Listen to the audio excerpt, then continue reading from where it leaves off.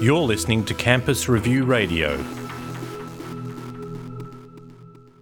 It's not going to shake the earth by any means, but what it does is really sending out a clear message to our staff and students that the UTS is committed to promoting good mental health in the workplace, that we want to show a positive and enabling environment for employees and for managers to develop, a positive attitude and environment around mental health.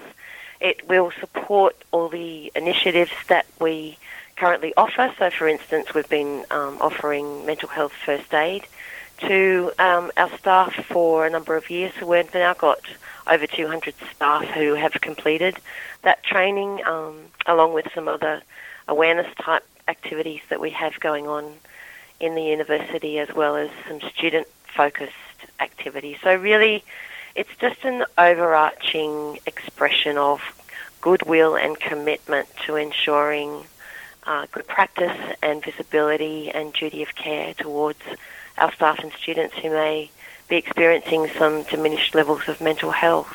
We would always strongly encourage our colleagues across the sector to continue to do good work in this space, because we know, for example, that our undergraduate students coming in to first-year university from high school, that there are unfortunately significant numbers of those students who are experiencing compromised mental health, and they are usually very high-performing students.